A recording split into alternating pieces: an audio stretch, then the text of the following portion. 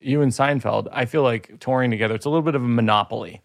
I feel like the government should break it up. Really? You're taking comedy audiences, you're touring as a double bill.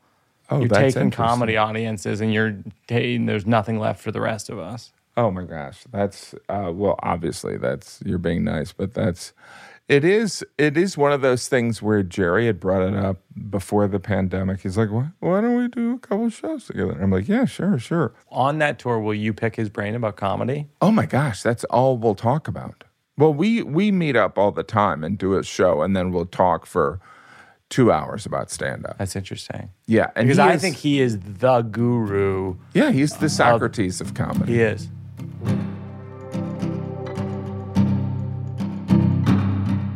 That is the voice of the great Jim Gaffigan. Welcome to Working It Out. This is Mike Birbiglia. We couldn't be more excited about this episode today. The first time we had Jim Gaffigan on the show was our most popular episode of all time. And this one is in studio. We have the entire thing on YouTube right now. It's on my YouTube channel. You go there and subscribe. It looks great, sounds great, and it's Jim is he's been doing this so well, so long. I mean, it's unbelievable. The guy's had a 30-plus year comedy reign. Variety has him on their cover this week, and it says Jim Gaffigan, comedy's prolific powerhouse, and he is precisely that. If you go back and listen to the first episode that I did with him, you'll hear the story of when I called his landline in the 1990s. Back when there were landlines, I went to the alumni house at Georgetown University, and I looked up comedian, and there was one in the alumni, and it was Jim Gaffigan. I called him, and he gave me some of the best advice that I've received to this very day. We talked today about his new special, Dark Pale. We talk about process. We talk about joke writing. It gets pretty deep. I have to say, like, there were moments in this interview today where I thought, wow, I've known Jim for a long time, but I'm hearing him say things I've never heard him say before. I just want to mention a couple things before we go into the episode. I'm going to be in Edinburgh, Scotland with the Old Man in the Pool, and then I'm going to be in the West End of London for 30 performances in September. 30! All of this is on birbigs.com. The Working It Out shows of new material this summer have been so fun, and we're going to announce more of those soon. I'm doing 4 shows in Boston, which we're titling Christmas Parmesan, based on a joke from the Old Man in the Pool. But it's going to be my new hour in Boston at the Wilbur, one of my favorite theaters on the planet. That is in December, and it's on sale now. So get those tickets fast for Boston. Those are going to be amazing shows in my hometown. All new material, Christmas Parmesan. The perfect Christmas gift is Christmas Parmesan, and you could actually gift it with chicken Parmesan. I mean, did I even have to finish the sentence? My conversation today with Jim is so fun. His special is so good. It's called Dark Pale. It is on Prime Video. And enjoy my conversation with the great Jim Gaffigan.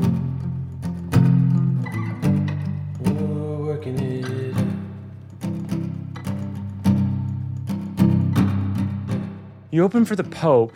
Yes. And it was a big deal. Yeah. Because the Pope, doesn't even come to America that often. Right. And so you opened for him. You've been doing comedy for 30 years. You probably don't get nervous. You must have gotten nervous opening for the Pope. Oh, I was terrified. I mean, because it was a no-win situation, right? Right. It was one of those things where nobody, there's reverence, and then there's, it's kind of like the worst type of corporate, right? And it was Philadelphia's, and, the whole Northeast is just, there's just a hatred that runs through the Northeast. That's hilarious. Right? Well, for sure. That's why there's so many comedians from the Northeast. I think so. But I call the whole Acela line, I call it the corridor of hate.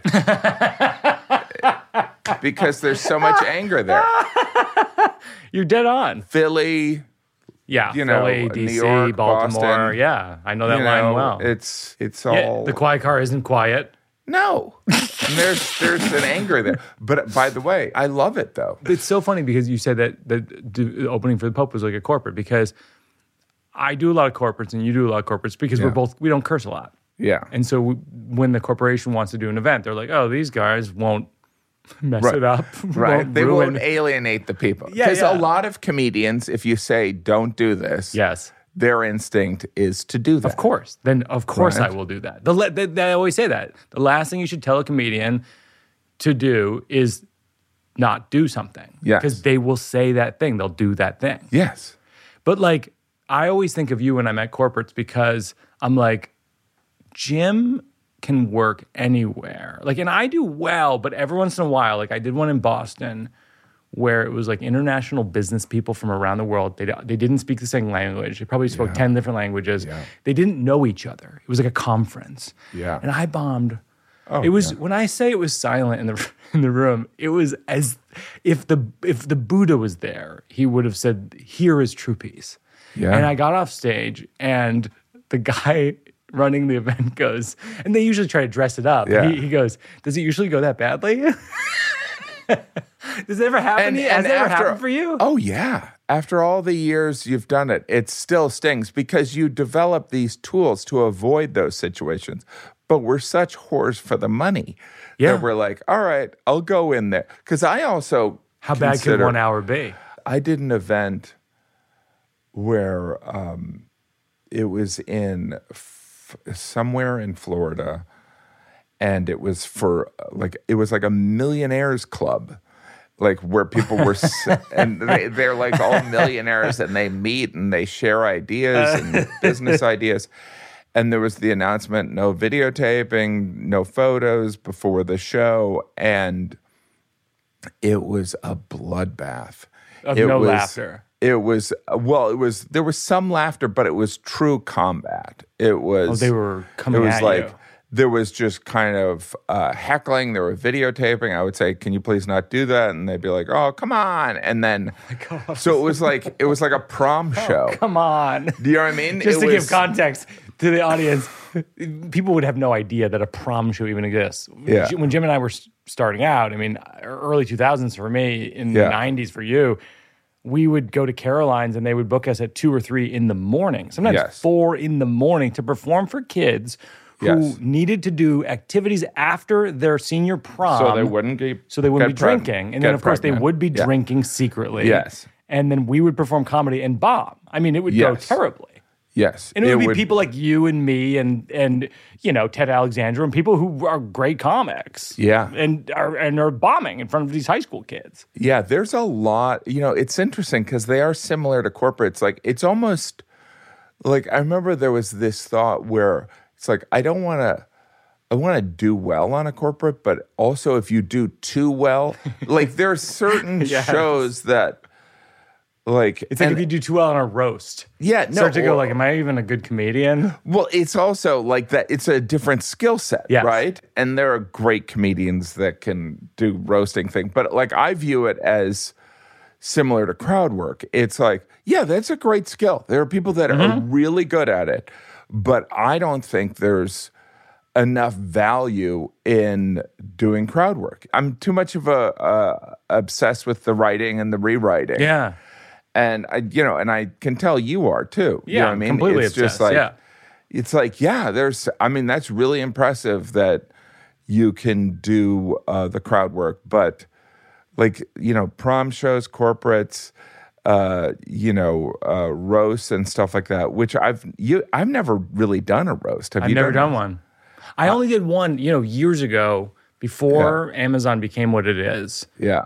There was a humor site called The Modern Humorist, and they asked me to roast Jeff Bezos. Oh, wow. And so I showed up, and Joe Birbiglia and I wrote jokes about Jeff Bezos. Oh, wow. And I sat there next to Jeff. I stood there next to Jeff Bezos, and I mocked him for 15 minutes. And then it was written up in Wall Street Journal and stuff like that. And it was like it's the only roast I ever did. If there is something about roasting. And now he's the most powerful person in the world and could shrink me into like a corn kernel if he wanted to. It is fascinating how, because you get so deep into writing and having teenagers and all this, you realize like roasting is put down humor, right? Yeah. And there's something. Look, it's funny. It's all the diplomatic things I'm supposed to say, but it is put down humor. It is all the diplomatic. It is eighth grade. It is kind of your mama's fat, right? And that's the basis whole thing of is all put down humor. And your mom is blank. It's also similar to crowd work, making fun of someone's shirt. And again, there are masters at it. Yeah, but it's in the end, it's as great as Don Rickles was. It was a little bit of the curmudgeon-y thing, right? It was kind of like the lovable mean guy. You know what I mean? And there's only one Don Rickles. Do you know what I mean? Yeah. So it's hard to kind of be in that lane. Whereas, like, I think, other types of comedy, there's more pats out of it. There was a roast joke that Tom Papa talked about on this podcast, where John Mulaney roasted him by calling him Jim Gaffigan. And he said it was the meanest thing that anyone ever said to him. Gaffigan? Gaffigan. Tom, you're like Jim Gaffigan. And he said it hurt him so much. He's like, because we all revere Jim, and it's sort of, and I've always been in Jim's shadow in some way in my career, and like it hurts me. Like he's like, he said it 15 years ago.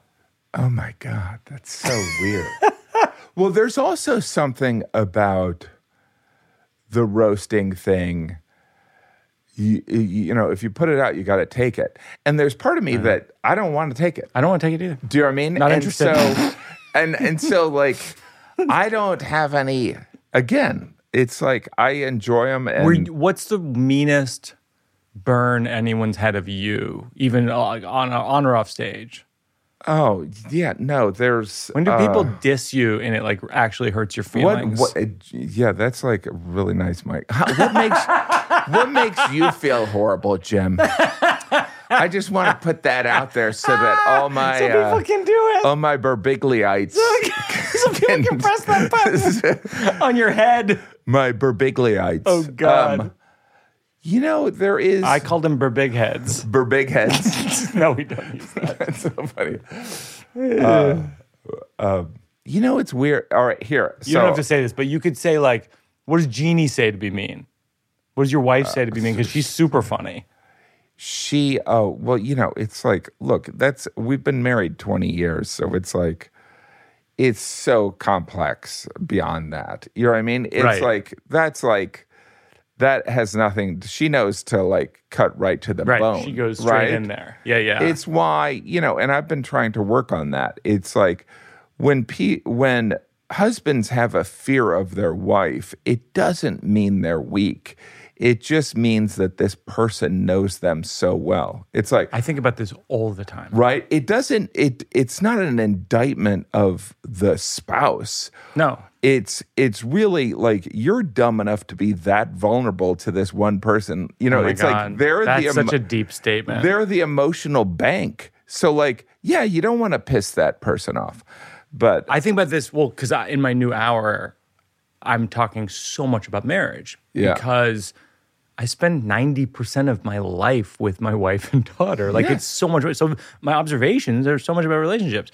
But what you're describing is what I'm kind of kicking around in that sand, which is like, if you're not, like the similar thing, like if you're not afraid of your wife, like I don't know what's going on.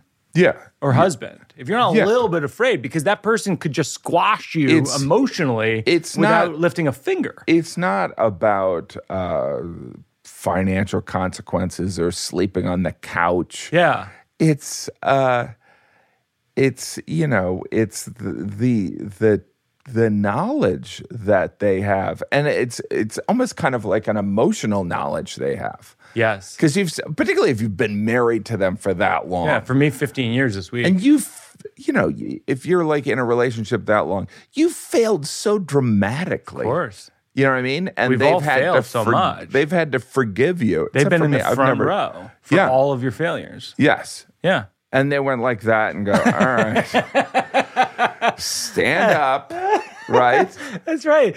The joke I have that I'm working on, which is like, I feel so lucky to have found this person who understands me most in the world, and yet about once a week, she'll stare at me while I'm doing some activity, and she'll go, well, what are you doing? And then I'll explain whatever it is, and then she'll start laughing, not with me, just at me with no one. And then I'll say, why are you laughing? She'll say, no reason, and that's the end of the conversation. And that's the person who understands me most. Yes. Which is sometimes it's lonely. Yeah. And by the way, you almost like, you fear your wife, but you also feel sorry for them. You're like, shit, you got to deal with me. You got to deal with me. You know what I mean? It's huge. Yeah. Certainly as a comedian, because our whole thing is, and she's a comedian as well, and or comedy writer as well, and Jen's a poet, and so they share a lot in common with us. But you have to be married to someone who essentially for their profession scrutinizes things to a point of absurdity. Yeah, and is embraces the contrarian view. That's right. And what people have to understand is that it's being married to a comedian is kind of like having a roommate that's a conspiracy theorist. Do you know what I mean? It's like you have to be the person that's like, did we land on the moon? That's so Did funny. we? And that's exactly right. That's entertaining for a while. And for the audience. But like, I don't know. I had this joke about it recently where I didn't say early stage, but it's just like, Jen goes like, sometimes I feel like you're not happy. I'm like, right. Like, that's what you were into when we met. Yeah. It was cool. Yeah. I go, but I'm funny about it. I go, when I stop being funny about it, you can totally leave. Yeah. Because I think that's our strength as comics, right? Is like, we can take what we believe is the reality of this scenario, which is like that life is challenging. There's no way around it, and we can, what our strength is we're able to make that somewhat funny. Yeah. And if we can't, I get it. Yeah. I get why someone would walk. In Dark Pale, you shot it in Tampa, which is ridiculous. Why is it ridiculous? Well, it's a funny town. First of all, I have family in Tampa, and I love them, and I'm going to visit them. I think I haven't announced this, but it's in February, and like because I love them. But they used to live in Buffalo, and my joke about Tampa is it's the Buffalo of Florida. see, but I feel like Tampa is the southern capital of the Midwest. It's everyone everyone from the East Coast goes to the East Coast. You're of absolutely Florida. right. Okay, and Midwesterners and Canadians go to the West Coast of You're Florida. Absolutely right. But then you have a joke up front about Tampa, America's next great city. I forget what the exact joke is. That is when I lived there. That was the big thing that Tampa was America. I mean, this was 30 years ago. Yeah, but Tampa was.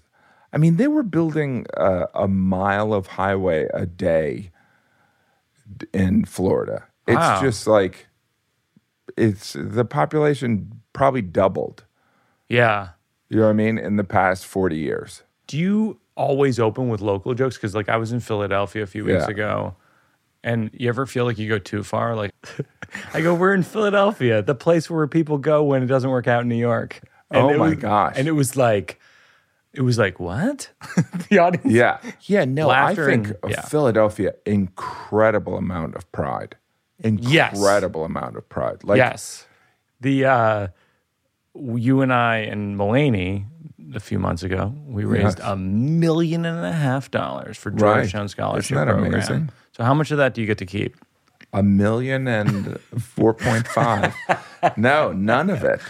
It's great though. Yeah, we raised a whole bunch of bucks. Yeah, and we'll plug it on here because it's a scholarship program for first generation college students. Yeah, and we've done it twice now. Yes, never again.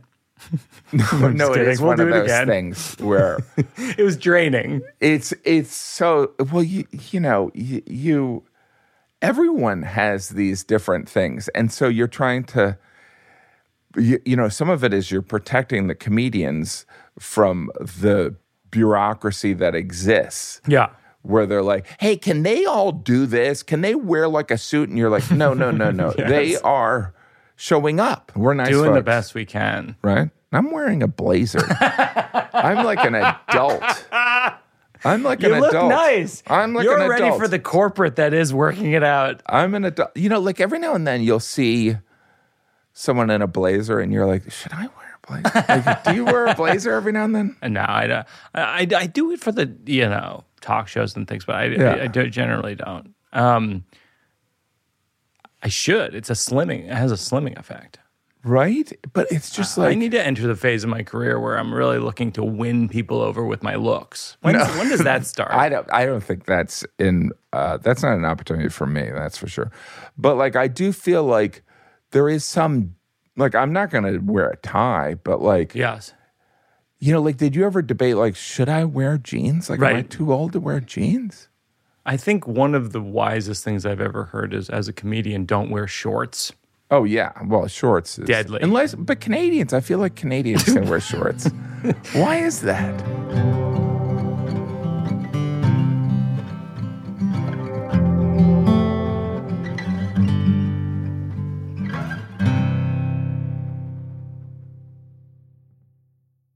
Support for Working It Out comes from Aura Frames. We all love taking photos on our phones, right? But there's so many of them. Hundreds, thousands, tens of thousands of photos wasting away in your camera roll. Stop scrolling through so many photos. Start putting them to good use with a unique, stylish digital picture frame from Aura Frames. I got one of them right by my bedside. It's like a slideshow of photos that I really like of my family that sort of scrolls through on this little frame, this little picture frame. I love it. Free unlimited storage. You can add unlimited photos and videos. Invite as many people as you want to a frame. There are absolutely no hidden fees or subscriptions, and it's private. You have complete control over who has access to your frame. Right now, you can save on the perfect gift that keeps on giving by visiting auraframes.com. For a limited time, listeners can get $20 off their best-selling frame with code WIO. That's AURA frames.com, code WIO. Terms and conditions apply. Working It Out is supported by Squarespace. Squarespace is an all-in-one website platform for entrepreneurs to stand out and succeed online. You can upload video content, organize your video library, and showcase your content. On beautiful video pages, you can even access your video library by adding a paywall to your content. My God, Squarespace is keeping up with the times. They're the forerunners of the industry. They're way ahead of us and right with us. I made up that slogan. I should point out that this is an ad for Squarespace, but I love Squarespace. Our website for Thank God for Jokes was Squarespace. Our website for Stand Up and Vote was Squarespace. Couldn't recommend it more highly. We use it all the time. Go to squarespace.com for a free trial, and when you're ready to launch, head to squarespace.com/birbigs, BIRBIGS, to save 10% off your first purchase of a website or domain. That's squarespace.com/birbigs to save 10% off your first purchase of a website or domain.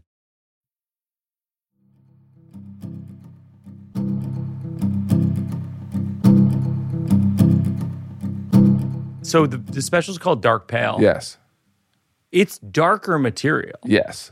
Is that what you called that? Yeah, I mean, some of you talk it about was... death like a lot. Yeah, and some of it is, it's all self-assignment, right? So it's like with each of your shows, you sit there and you go, all right, I'm going to do this. And I feel as though there are, for most comedians, and that's why I think podcasts are so entertaining for people, is that there is... forget about the uncensored thing, but I think there's darker sides to comedian. Like what comedians, oh my God, laugh about is different from what we. And so like some of it's embracing some of that nihilism or that cynicism that is inherently in me. Do you know what I mean? Like, oh yeah, of course. I mean, I say stuff at the Cellar that I would never put in a special. Like I followed Keith Robinson the other night, who's had 2 strokes and talks about it explicitly on stage, and he's brilliant. I mean, no one funnier than Keith Robinson. And I go on stage whenever I go after him, I go, did Keith do all my stroke material. Yeah. I go, we've all had a couple, but some of us just handle it better. Right. And, of course, the audience loves it. Yeah. Because audiences like dark humor. They do. But like, you have a joke where you go, when an anti-vax preacher dies, everyone's like, good. Yeah. And the audience goes crazy. Yeah. And that was in Florida, by the way. Yeah, I know. And so there is, it is interesting, like doing some material and, hearing the laughs and hearing different types of laughs. Because I remember when I was doing Dark Pale, I have stuff where I talk about global warming and, and some of it is like, by the way, like I believe that there's global warming, but like I don't understand it. It's a little bit like the stock market. Right. I'm like, I know that people make money in the stock market, but I'm pretending to understand it. No, I know Apple's a good thing to buy, but the point I'm getting to with the global warming material is the different laughs from different parts of the audience. Yeah. So and it can shift. Like there is part of me, like when I do the global warming material, where I can feel some people in the audience going, well, I don't believe in global warming, but I'll go along with your premise because I like you. Yeah. And there's also some people that are like, I can't believe we're not judging dealing with the global warming thing. Like there is this, and it's. But by the way, to answer your question about what hurts me, what has ever burned me, is the thing about like when I went off on Trump and the Republican thing. There was Trump and Trump people and trolls, but like there was like a couple of people that are like, Jim Gaffigan lost his entire audience because they're all dumb right-wingers. And I'm like, no, they're not. Like the whole thing is like I felt like that kind of hurt my feelings, like because I do like, and I'm sure you're the same way, I like and I'm not saying I have the most diverse audience, but like I do like the fact that there is the lesbian couple sitting next to the Mormon family at my show. So like I love that. I love that. I love that I have 12-year-olds and 100-year-olds in my audience. I love it. I was going to say something very irreverent, but you love that for a different reason, Mike. That's my God, Jesus Christ. Mainly because you like to have sex with 100-year-olds. Oh my God! But this is the side of Jim Gaffigan. No, but like that. But I would say that's what was kind of hurtful. It's a generalization that, and maybe it hurt because there was a point where I was like, oh my God, what if everyone that came to my shows is a Trump supporter? And they weren't. But like and at the time it didn't matter, but it was kind of like, what if, because what you reap, you sow, right? Yeah. I mean, what you sow, you reap. And so like the whole thing of, and you've seen this with other comedians, like if you do really filthy stuff or you do stuff just about partying, that's who's coming. That's your audience. That's Bert Kreischer's audience. They party. That's the people that are coming. Yeah. Now, if you're fine with that, that's fine. Yeah. And that's why I think with every hour, I do try and challenge them. Like Todd Glass is like, you always have some jokes to like weed people out. Oh my God, you do. You know what I mean? Kind of like, well, obviously, and some of it might be as basic as like not being freaked out by gay people. You know what I mean? Like, there should be something of like, so if people are like truly homophobic, they're going to be like, oh, wait a minute. You know what I mean? Right. This guy's not for me. Yes. And then you just self-weeded them out, basically. Yes. It's funny because you and I have this in common, which is I've been on the road for 20 years, seeing the whole, the whole country. You've been on the road for almost 30 years probably, right?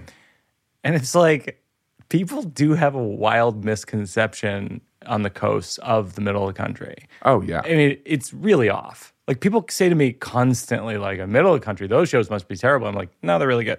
Yeah, it's weird. I think but like being from the Midwest, I always think it's like odd when people on the coast have this flyover mentality. It's like, but you do know Chicago is dead center in the middle of the country. Is the third largest city, or maybe it's, but like it is. It just seems kind of it's weird when people are like so against bigotry and then they attack it by introducing another form of bigotry. It's very strange. What a great guy I am. I like this guy. Right. Not only does he have great observational humor. He's also wearing a blazer. He's a grown-up Jim Gaffigan. He looks like he showered. Oh, my God, I snorted. Oh, that's good that I snorted. That is good. You have one of the great opening lines, which is, "Hi, I'm Jim Gaffigan. I've never heard of me either." Right. And you probably can't do it anymore. You're really a household name. Oh, no. I did that at, like, I don't know, my second or third special. And then I did it at the Grammy Awards, and it killed. Are you kidding me? I did it like 15 years later. I was, like, nervous, and I was like, I've never heard, and it was like, because talk about an audience. Like, I wouldn't. Let me ask you this. Like, hosting the Grammys, I would never want to do that. No, I don't. People don't understand it. I don't want to host anything. Right. But it's interesting because, Gary here, who works on the show, he's been opening up a bunch of my Working It Out new material shows. And one of the things we always talk about is, like, you got to have an opening joke. And the reason you need an opening joke is the audience doesn't know whether or not they're on your side yet.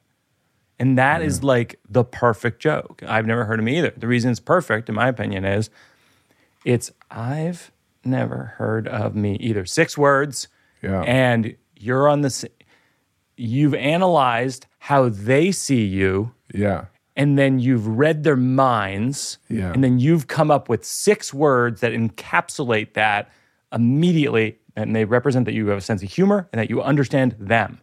Yeah. Yeah. And it's like so dense. Yeah. How many years did it take for you to come up with that? Where you're like, I got to come up with an opening joke? Well, I feel like with each of them, I was kind of trying to think of, like there's different, but when I do a special, then I'm like, all right, I got to find another way into this. Yeah. Where it kind of diffuses, because it's awkward, right? You're essentially, greeted with applause.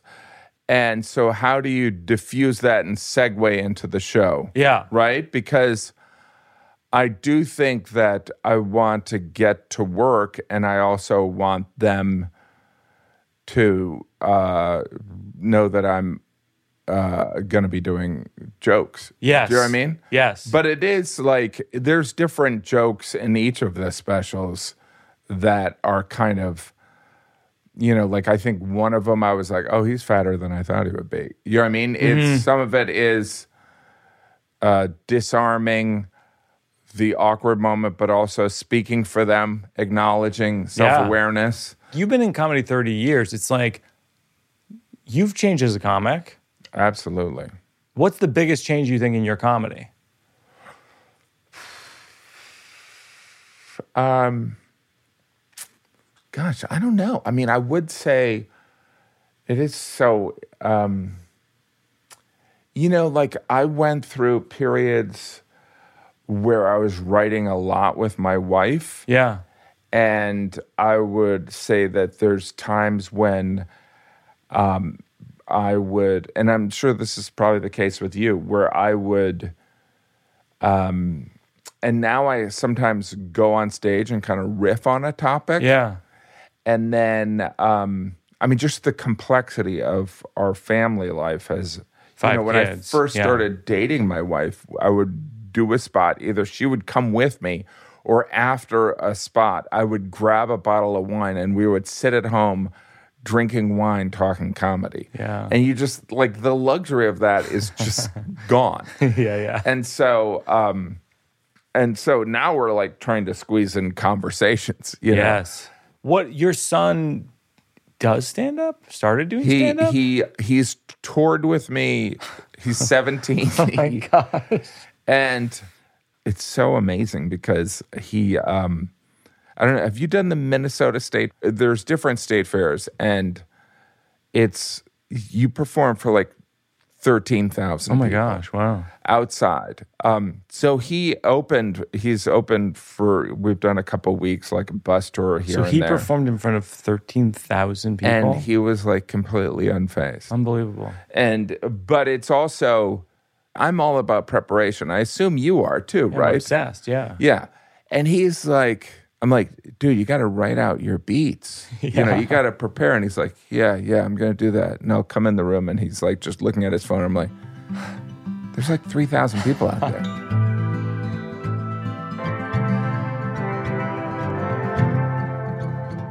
All right, this is called the slow round. Okay. This is a new one. What's your guilty pleasure food?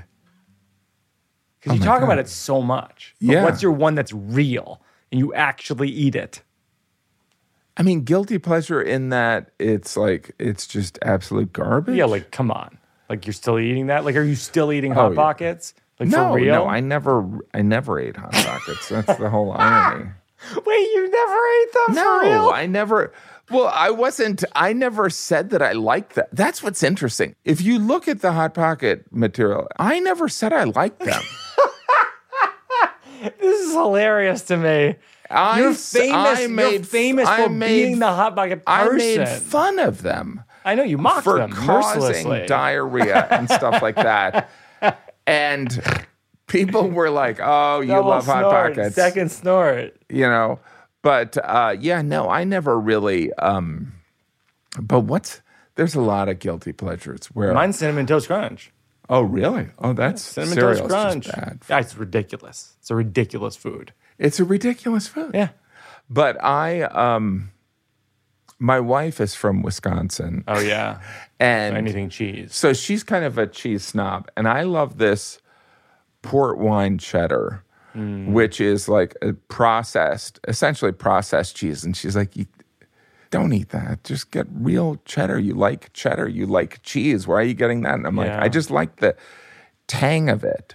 That's how I feel about like the macaroni and cheese with the powder. Oh, really? I like the powder cheese where it's like, it's a little tart. I make the joke on stage. It's like, it's not even cheese. It's like a press conference for cheese. Like, cheese couldn't be here this afternoon. Yeah. I'm here on behalf of cheese. I'd like to thank butter. Milk was a big part of this. But I love that stuff. What's a song that makes you cry? Oh, I only like sad songs. My kids get so angry. They get so angry. Enough with these sad songs, my God. But I only like ballads. What songs can you think of?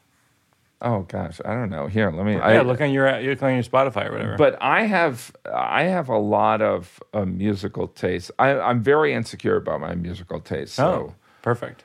I have "The Call" by Regina Spektor up here. I have Karma Police. Oh yeah, Karma Police is a perfect example. Right. It's such a crier. It's such an emotional song. Yeah. But my kids get mad because they're bad songs and I listen to them. Well, they're not bad songs. They're just they're sad and they're kind of ballads like Louis Capaldi stuff. I like that stuff. Yeah. You know what gets me? Olivia Rodrigo's song, Driver's License. Oh, really? It gets me. If you hear the noise right now, it's people unsubscribing from this podcast. That's so funny. Because they're like, and it's not an insult to Olivia Rodrigo. It's the fact that like this wasn't recorded in 2021. That's so funny. No, I saw it. That wasn't even on my radar. It was a huge hit. And then I went to see Keegan-Michael Key host SNL, and I was like, I saw it live for the first time, and I was like, crying. I'm like, this is unbelievable. This song is beautiful. I don't even know if she wrote it. I think she did. It. No, she writes all of it. You and Seinfeld, who you're touring with, I feel like touring together, it's a little bit of a monopoly. I feel like the government should break it up. Really? You're taking comedy audiences. You're touring as a double bill.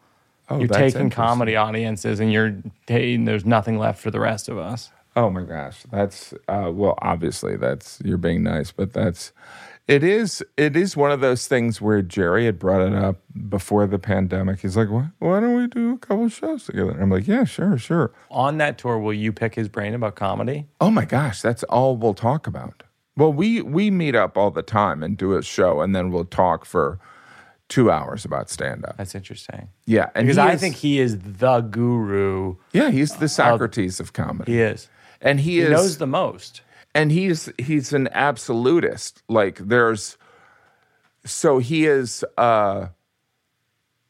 he's one of those guys that he also removes some emotions that would get in the way. Like he doesn't gossip. He's all about like, it's either funny or it's not. Yeah. It's just jokes. Yeah. You know what I mean? And that's not, I mean, he's human. He has opinions on things. He also said a thing famously once. Yeah. I think about his stuff all the time. He said, if a joke works once, it can work forever. Oh, that's interesting. Yeah, isn't that an interesting concept? Yeah. He also says, to put it in an acting perspective, that the audience is your scene partner, which I think is true. Oh, that's brilliant. He's got so much wisdom. Yeah. And some of it is... It's really fun talking about some of the philosophies on things, and he'll have a strong opinion on something. So, like, one of the things he says is he's like, oh, someone will be ask him about something. He'll be like, and he's not being dismissive of the person, but he's like, all right, in 5 years, who's doing this in 5 years? Yeah, who's and some of it is. And because I think that comedy is, you have to evolve. Who's doing this in 5 years? That's powerful. Right.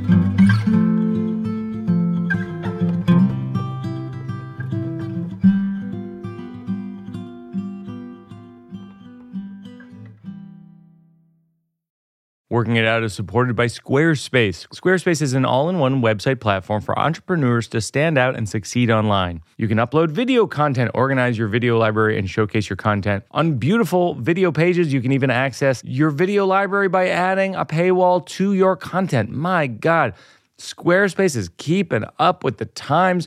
They're the forerunners of the industry. They are way ahead of us and right with us. I made up that slogan. I should point out that this is an ad for Squarespace, but I love Squarespace. Our website for Thank God for Jokes was Squarespace. Our website for Stand Up and Vote was Squarespace. Couldn't recommend it more highly. We use it all the time. Go to squarespace.com for a free trial, and when you're ready to launch, head to squarespace.com/birbigs, BIRBIGS, to save 10% off your first purchase of a website or domain. That's squarespace.com/birbigs to save 10% off your first purchase of a website or domain. Support for Mike Birbiglia's Working It Out comes from Helix Sleep. Helix has been with this podcast from the very beginning. We are huge Helix mattress fans over here. Let me tell you a few things that are great about Helix Sleep mattresses. They are fiberglass free. Unlike other brands, Helix mattresses do not contain fiberglass, which can be harmful to your health. As you may have seen in the news or on social media, there have been a number of health issues and lawsuits related to fiberglass and mattresses. Actually, I used to have a mattress that was pure fiberglass. It was literally a bed of fiberglass. No longer. I sleep on Helix mattresses, which are fiberglass free. Helix is offering 20% off all mattress orders and 2 free pillows for our listeners. Go to helixsleep.com/birbigs. That's helixsleep.com/birbigs. This is their best offer yet, and it won't last long with Helix. Better sleep starts now. No, now.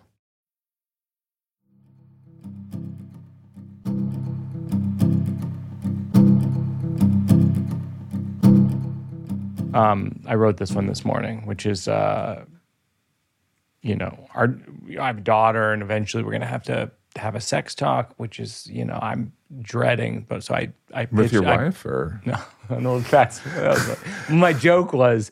So I pitched to my wife that she and I should have sex and do a Q&A, because I have a lot of questions. Yeah, that's all I have. It's called Sex Talk with Q&A. Right, that's funny. That's fun, right? But it is like, it is, the weird, the sex thing. It's once you you bring up sex and you enter the kid thing, then it's I know. It's really it's just you don't want to get icky. Right? I know. I said a joke on stage the other night that I don't think I'll do again, but it was funny in the moment. I go, I love my daughter. I hate her friends. I go, when I they're insufferable. I go, when I'm with her friends, I'm like, I really don't understand pedophilia. No, see, but like, and I'm not going to do that again. It won't be in the next hour. That's one of those things where among comedians, that's a very comedians with comedians joke. We love the darkness of it because we also, we know that like that is. Some of the humor is that it's antithetical to your values, Yeah. Whereas, the general populace would be like, you're being dismissive of that? Yeah, exactly. Do you know what I mean? Well, yeah, but it's weird because you and I have this in common, which is Ira Glass called me out on this podcast. He's like, you're so calm on stage, and in life you're not calm. You're intense and you're anxious and you're this. I know. I go. But it's honest. When I'm on stage, I'm actually more calm than I am off stage. Yeah. No, there is something interesting. Also, I think there's also something. There's biases we all kind of carry around with us. Yeah. And I think because people look at us, you and me, and they don't think nudge. What's nudge? Nudge is kind of like somebody who's just kind of driven. Oh, right. Do you know what I mean? Right. It's it's like here. I think it's like a Yiddish term and stuff like that. But it's because the perception is that we're not like that. Yeah. And our personalities are not like that we probably get away with more. It's kind of like the equivalent of someone being really tall and people assuming they'd be good at basketball. Right. It's just this, it's in some ways a harmless bias. Right. But you're like a person who your act, I mean, you've made it 10 comedy specials. You're one of the few people on the planet who's made 10 comedy specials. And you talk about being lazy. Right. It's like, you're not lazy. Come on. But some of it is, there are moments of it, right? There are moments where we engage in like... Right, you're not being dishonest. You have the feeling sometimes. Oh, absolutely. And there's, compared to my wife, I am very lazy. Oh, that's interesting. Do you know what I mean? And, when I go to a parent-teacher conference, I do need a vacation. Yeah. Do you know what I mean? I'm like, it's just brutal. It's just like walking in schools. I'm like, oh my God, I can't believe you guys have to come here every day. This I think you'll relate to, is it's so absurd. I was on the subway heading to the cellar to work on material, and I'm carrying like these note cards, and they all have jokes on them. Yeah. And I'm memorizing them, and this woman next to me goes, "Hey, are you a comedian?" And I go, yeah.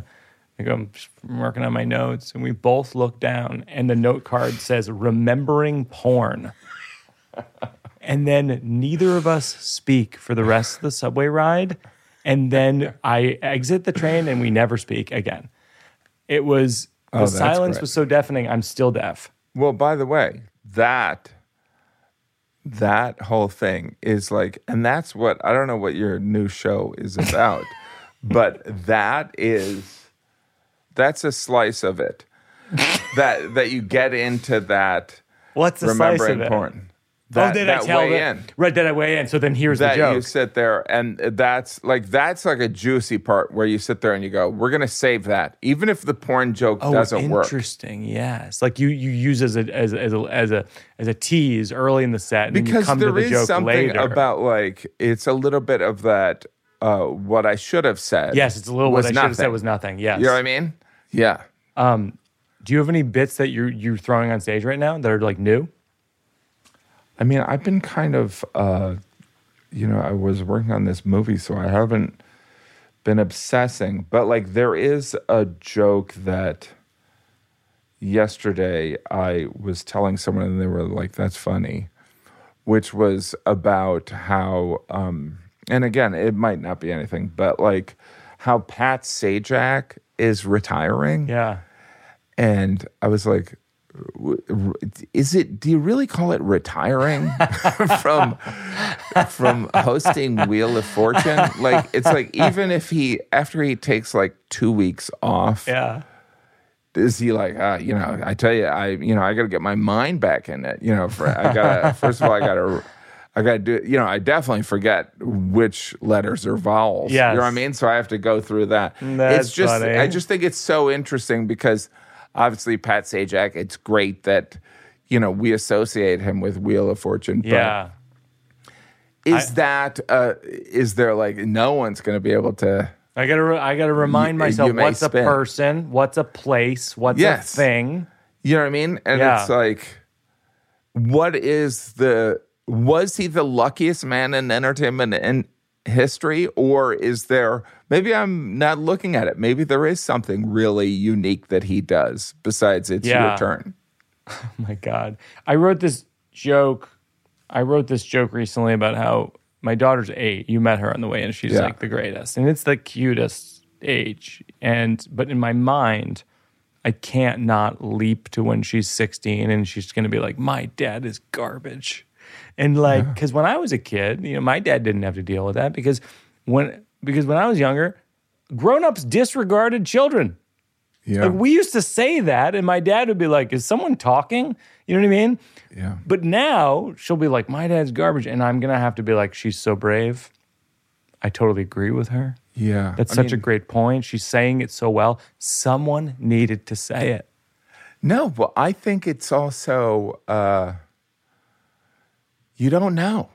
What do you mean? That's the thing. It's not predestined. Oh, interesting. So did you deal with that with any of your kids? Well, my oldest, not really embarrassed of me.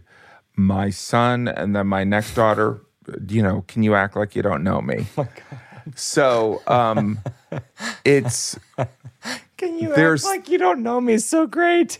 Right? But like, and in front of kids that I've met before. Yeah. And so, but... This is the most petty version of Jim Gaffigan I've ever seen. In front of kids I've met.